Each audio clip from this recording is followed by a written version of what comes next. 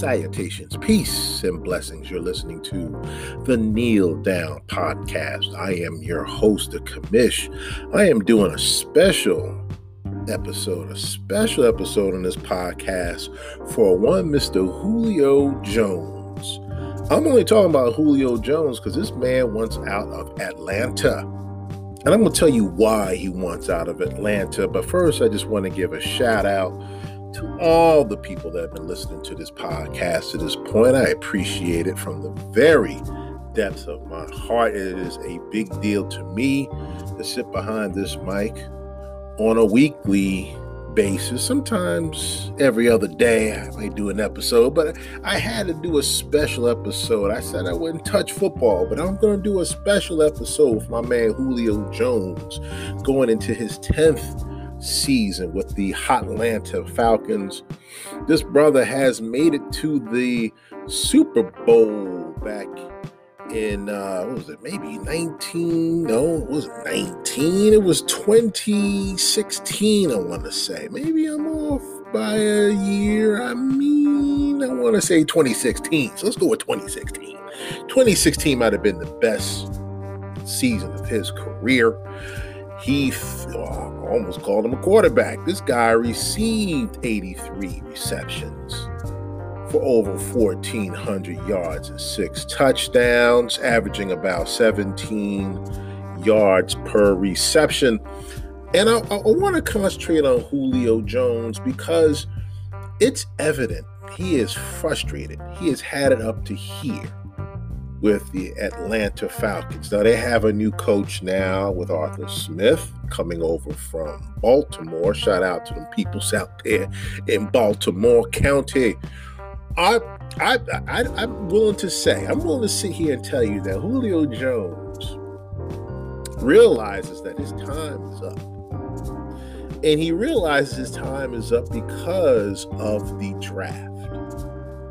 Now, it almost doesn't make any difference what they selected, who they selected during the time of the draft. It was who they selected first.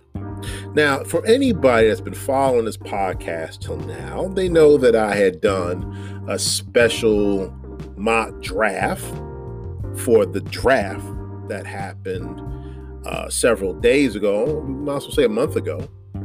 And Atlanta had an opportunity at the 4th overall pick to select.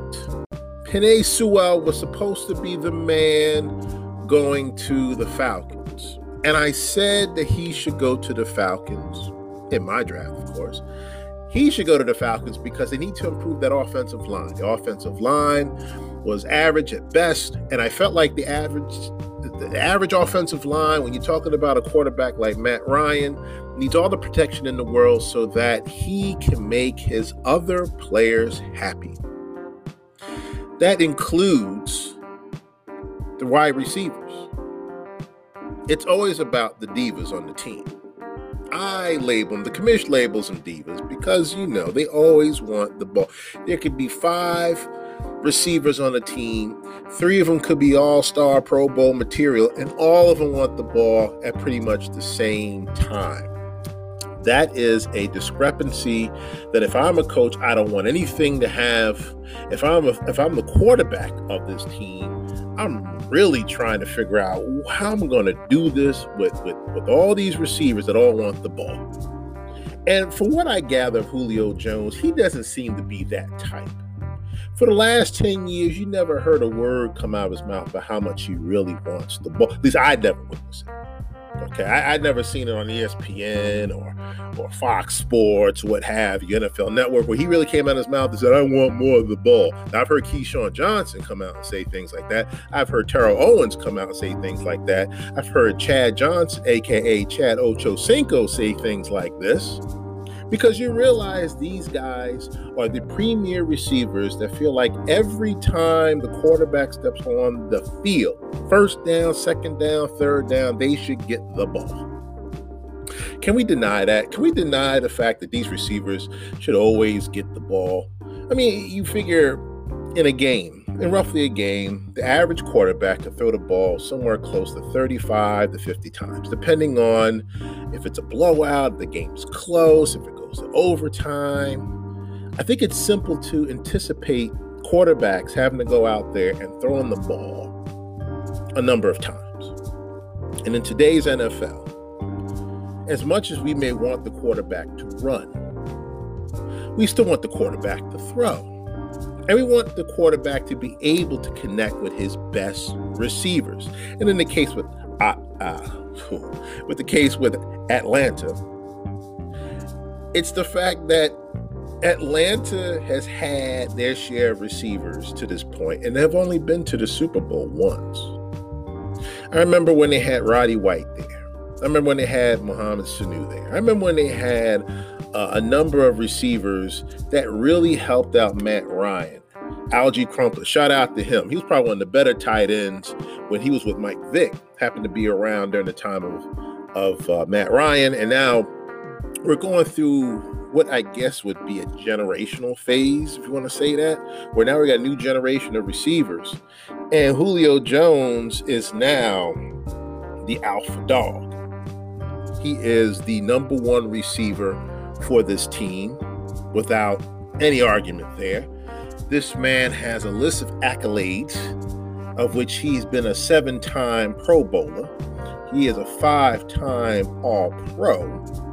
And needless to say, he leads the team. He leads that organization in receiving yards and receptions.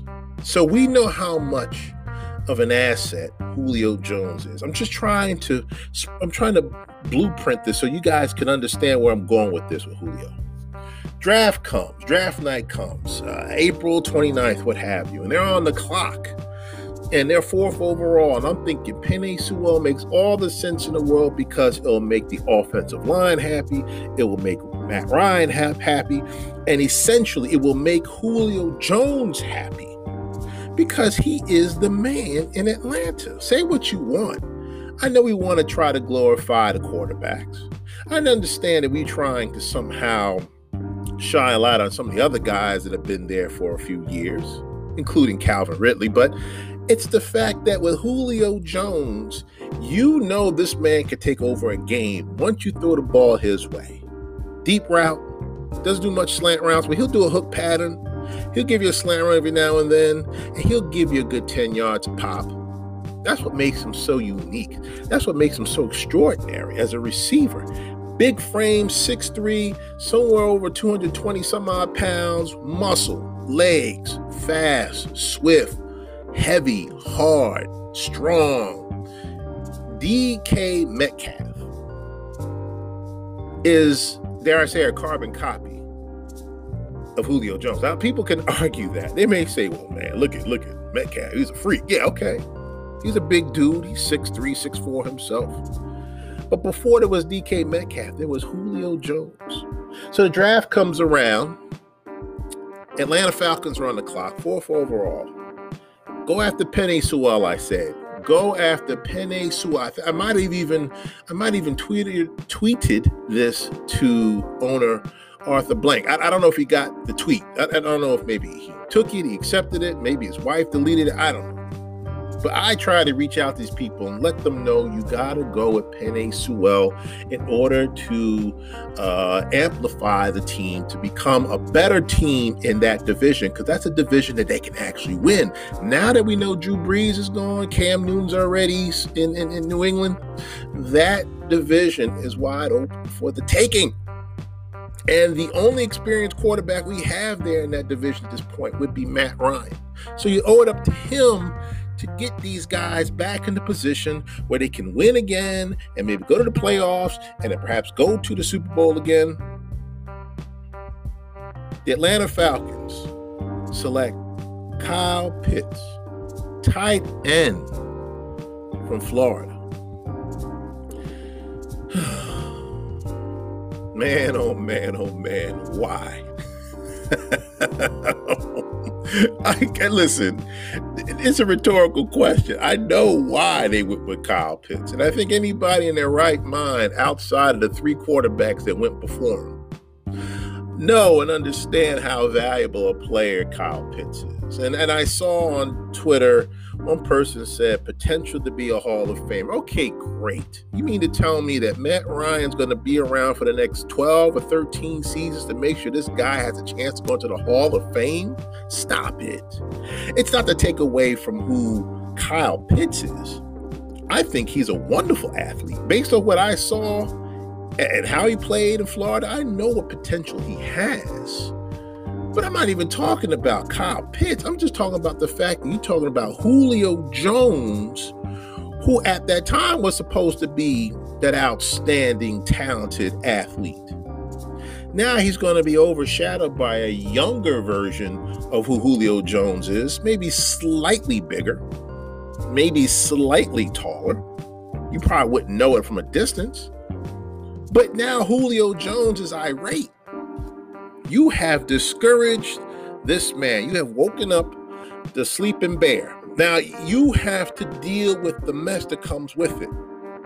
He's irate. He's beside himself because all he's heard for all of his career is that there's no way we're going to get rid of Julio Jones. From Arthur Blank on down. Now all of a sudden this man is eligible for trade talks. And he's worth a first round pick. Come on. Now, I'm not saying there isn't a team out there that's willing to give up the first round pick for Julio Jones, but what I don't understand is why would the stakes be so high for this man that you know is depreciated in how he plays on the field? He physically is a fit specimen, but he's been plagued by the injury bug for the last several years. I don't think this guy has finished a season yet over the last 5 seasons, if I'm correct. I could be off. But I'm pretty sure over the last 5 seasons, he's missed a game or 2 or more due to injury. But yet he's worth a first round pick. So now we get why the Atlanta Falcons came out and said all this. We know why they're trying to make this a big deal, because they realize they can probably get some value for Julio. And the new coach is coming in, has no ties to Julio Jones whatsoever. So to him, he becomes another expendable player. We like you. Thanks for everything. You had a great year back in 2016. Took us to the Super Bowl, but that was with Dan Quinn. Is Dan Quinn with that organization now? No. Yeah, well, the offense was great. It was ran by, what's that dude's name? Kyle Shanahan.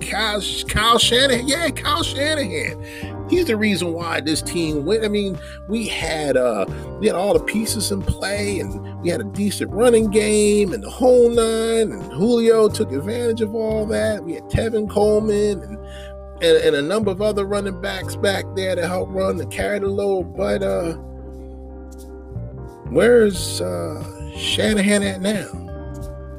He's at San Fran, right. So he really means very little to me too.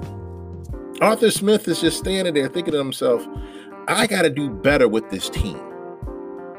And he believes the only way he can stamp his imprint, if he can stamp his signature on this team, it has to start by getting rid of Julio Jones, trading Julio Jones.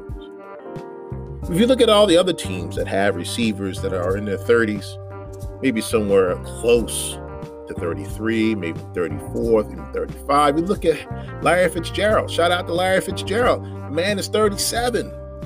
Arizona said, you know what, man? We love some Larry Fitzgerald. He's done a lot for us. This guy has taken us to the Super Bowl, to a number of NFC championships. But you gotta go.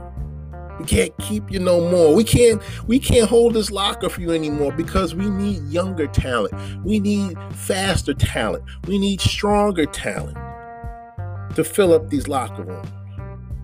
We need new guys. We need new blood. The Arizona Cardinals are refurbishing their team. The Atlanta Falcons are refurbishing their team. They're just basically redoing it from the inside out. At some point, Matt Ryan will be the next to go. But see, what makes Matt Ryan so special is the fact that this man really doesn't get hurt. If this guy had the injury bug, we'd be talking about a new quarterback right now. I can't remember if Atlanta selected a quarterback in the draft, but the point to all this is Julio Jones becomes the next in line to go because they understand the direction that the Atlanta Falcons are going in. And with Coach Smith there, he's making it clear that we really don't need him anymore.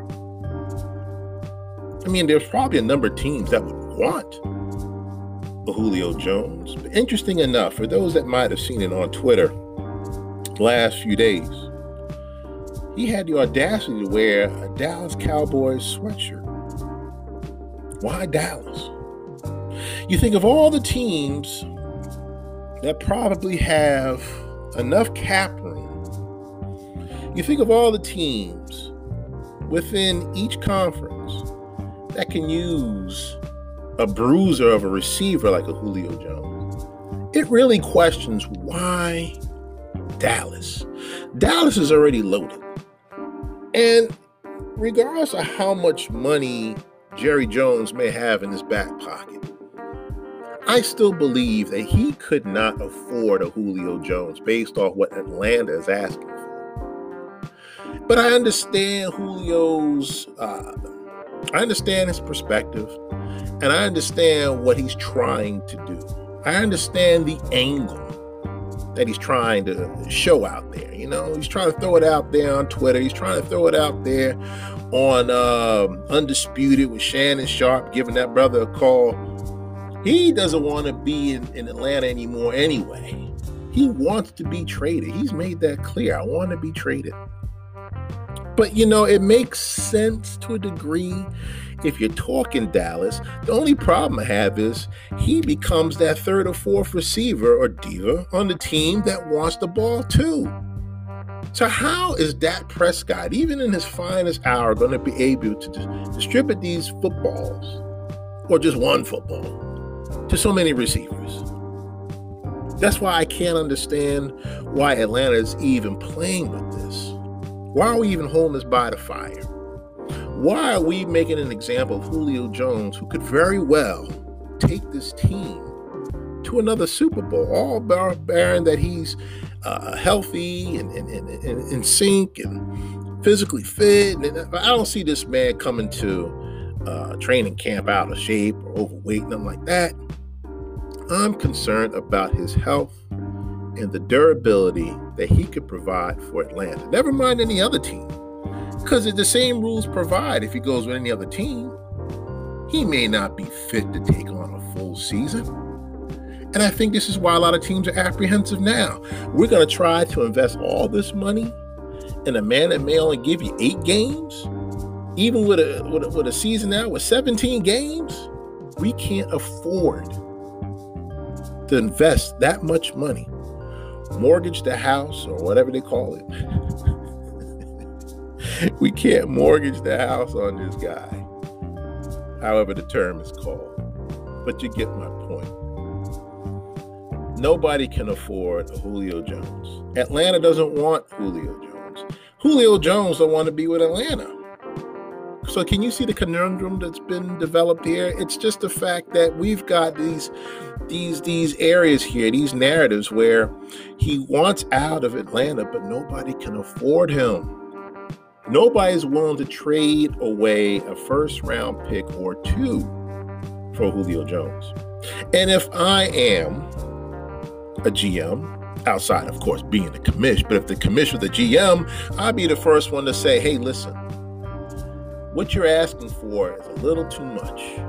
However, I can give you a second-round pick for next draft and maybe a first-round pick for the draft after that for Julio Jones. Now, this being the GM, given I have cap room and I'm in desperate need of a premier receiver, that makes all the sense in the world. But I'm sure there have been plenty of teams that have done that, and it has not come to fruition. But it's just the fact that when you think of Julio Jones and what he's done thus far, what's unfair is the fact that he's had a lot of great seasons. He's had some stellar seasons.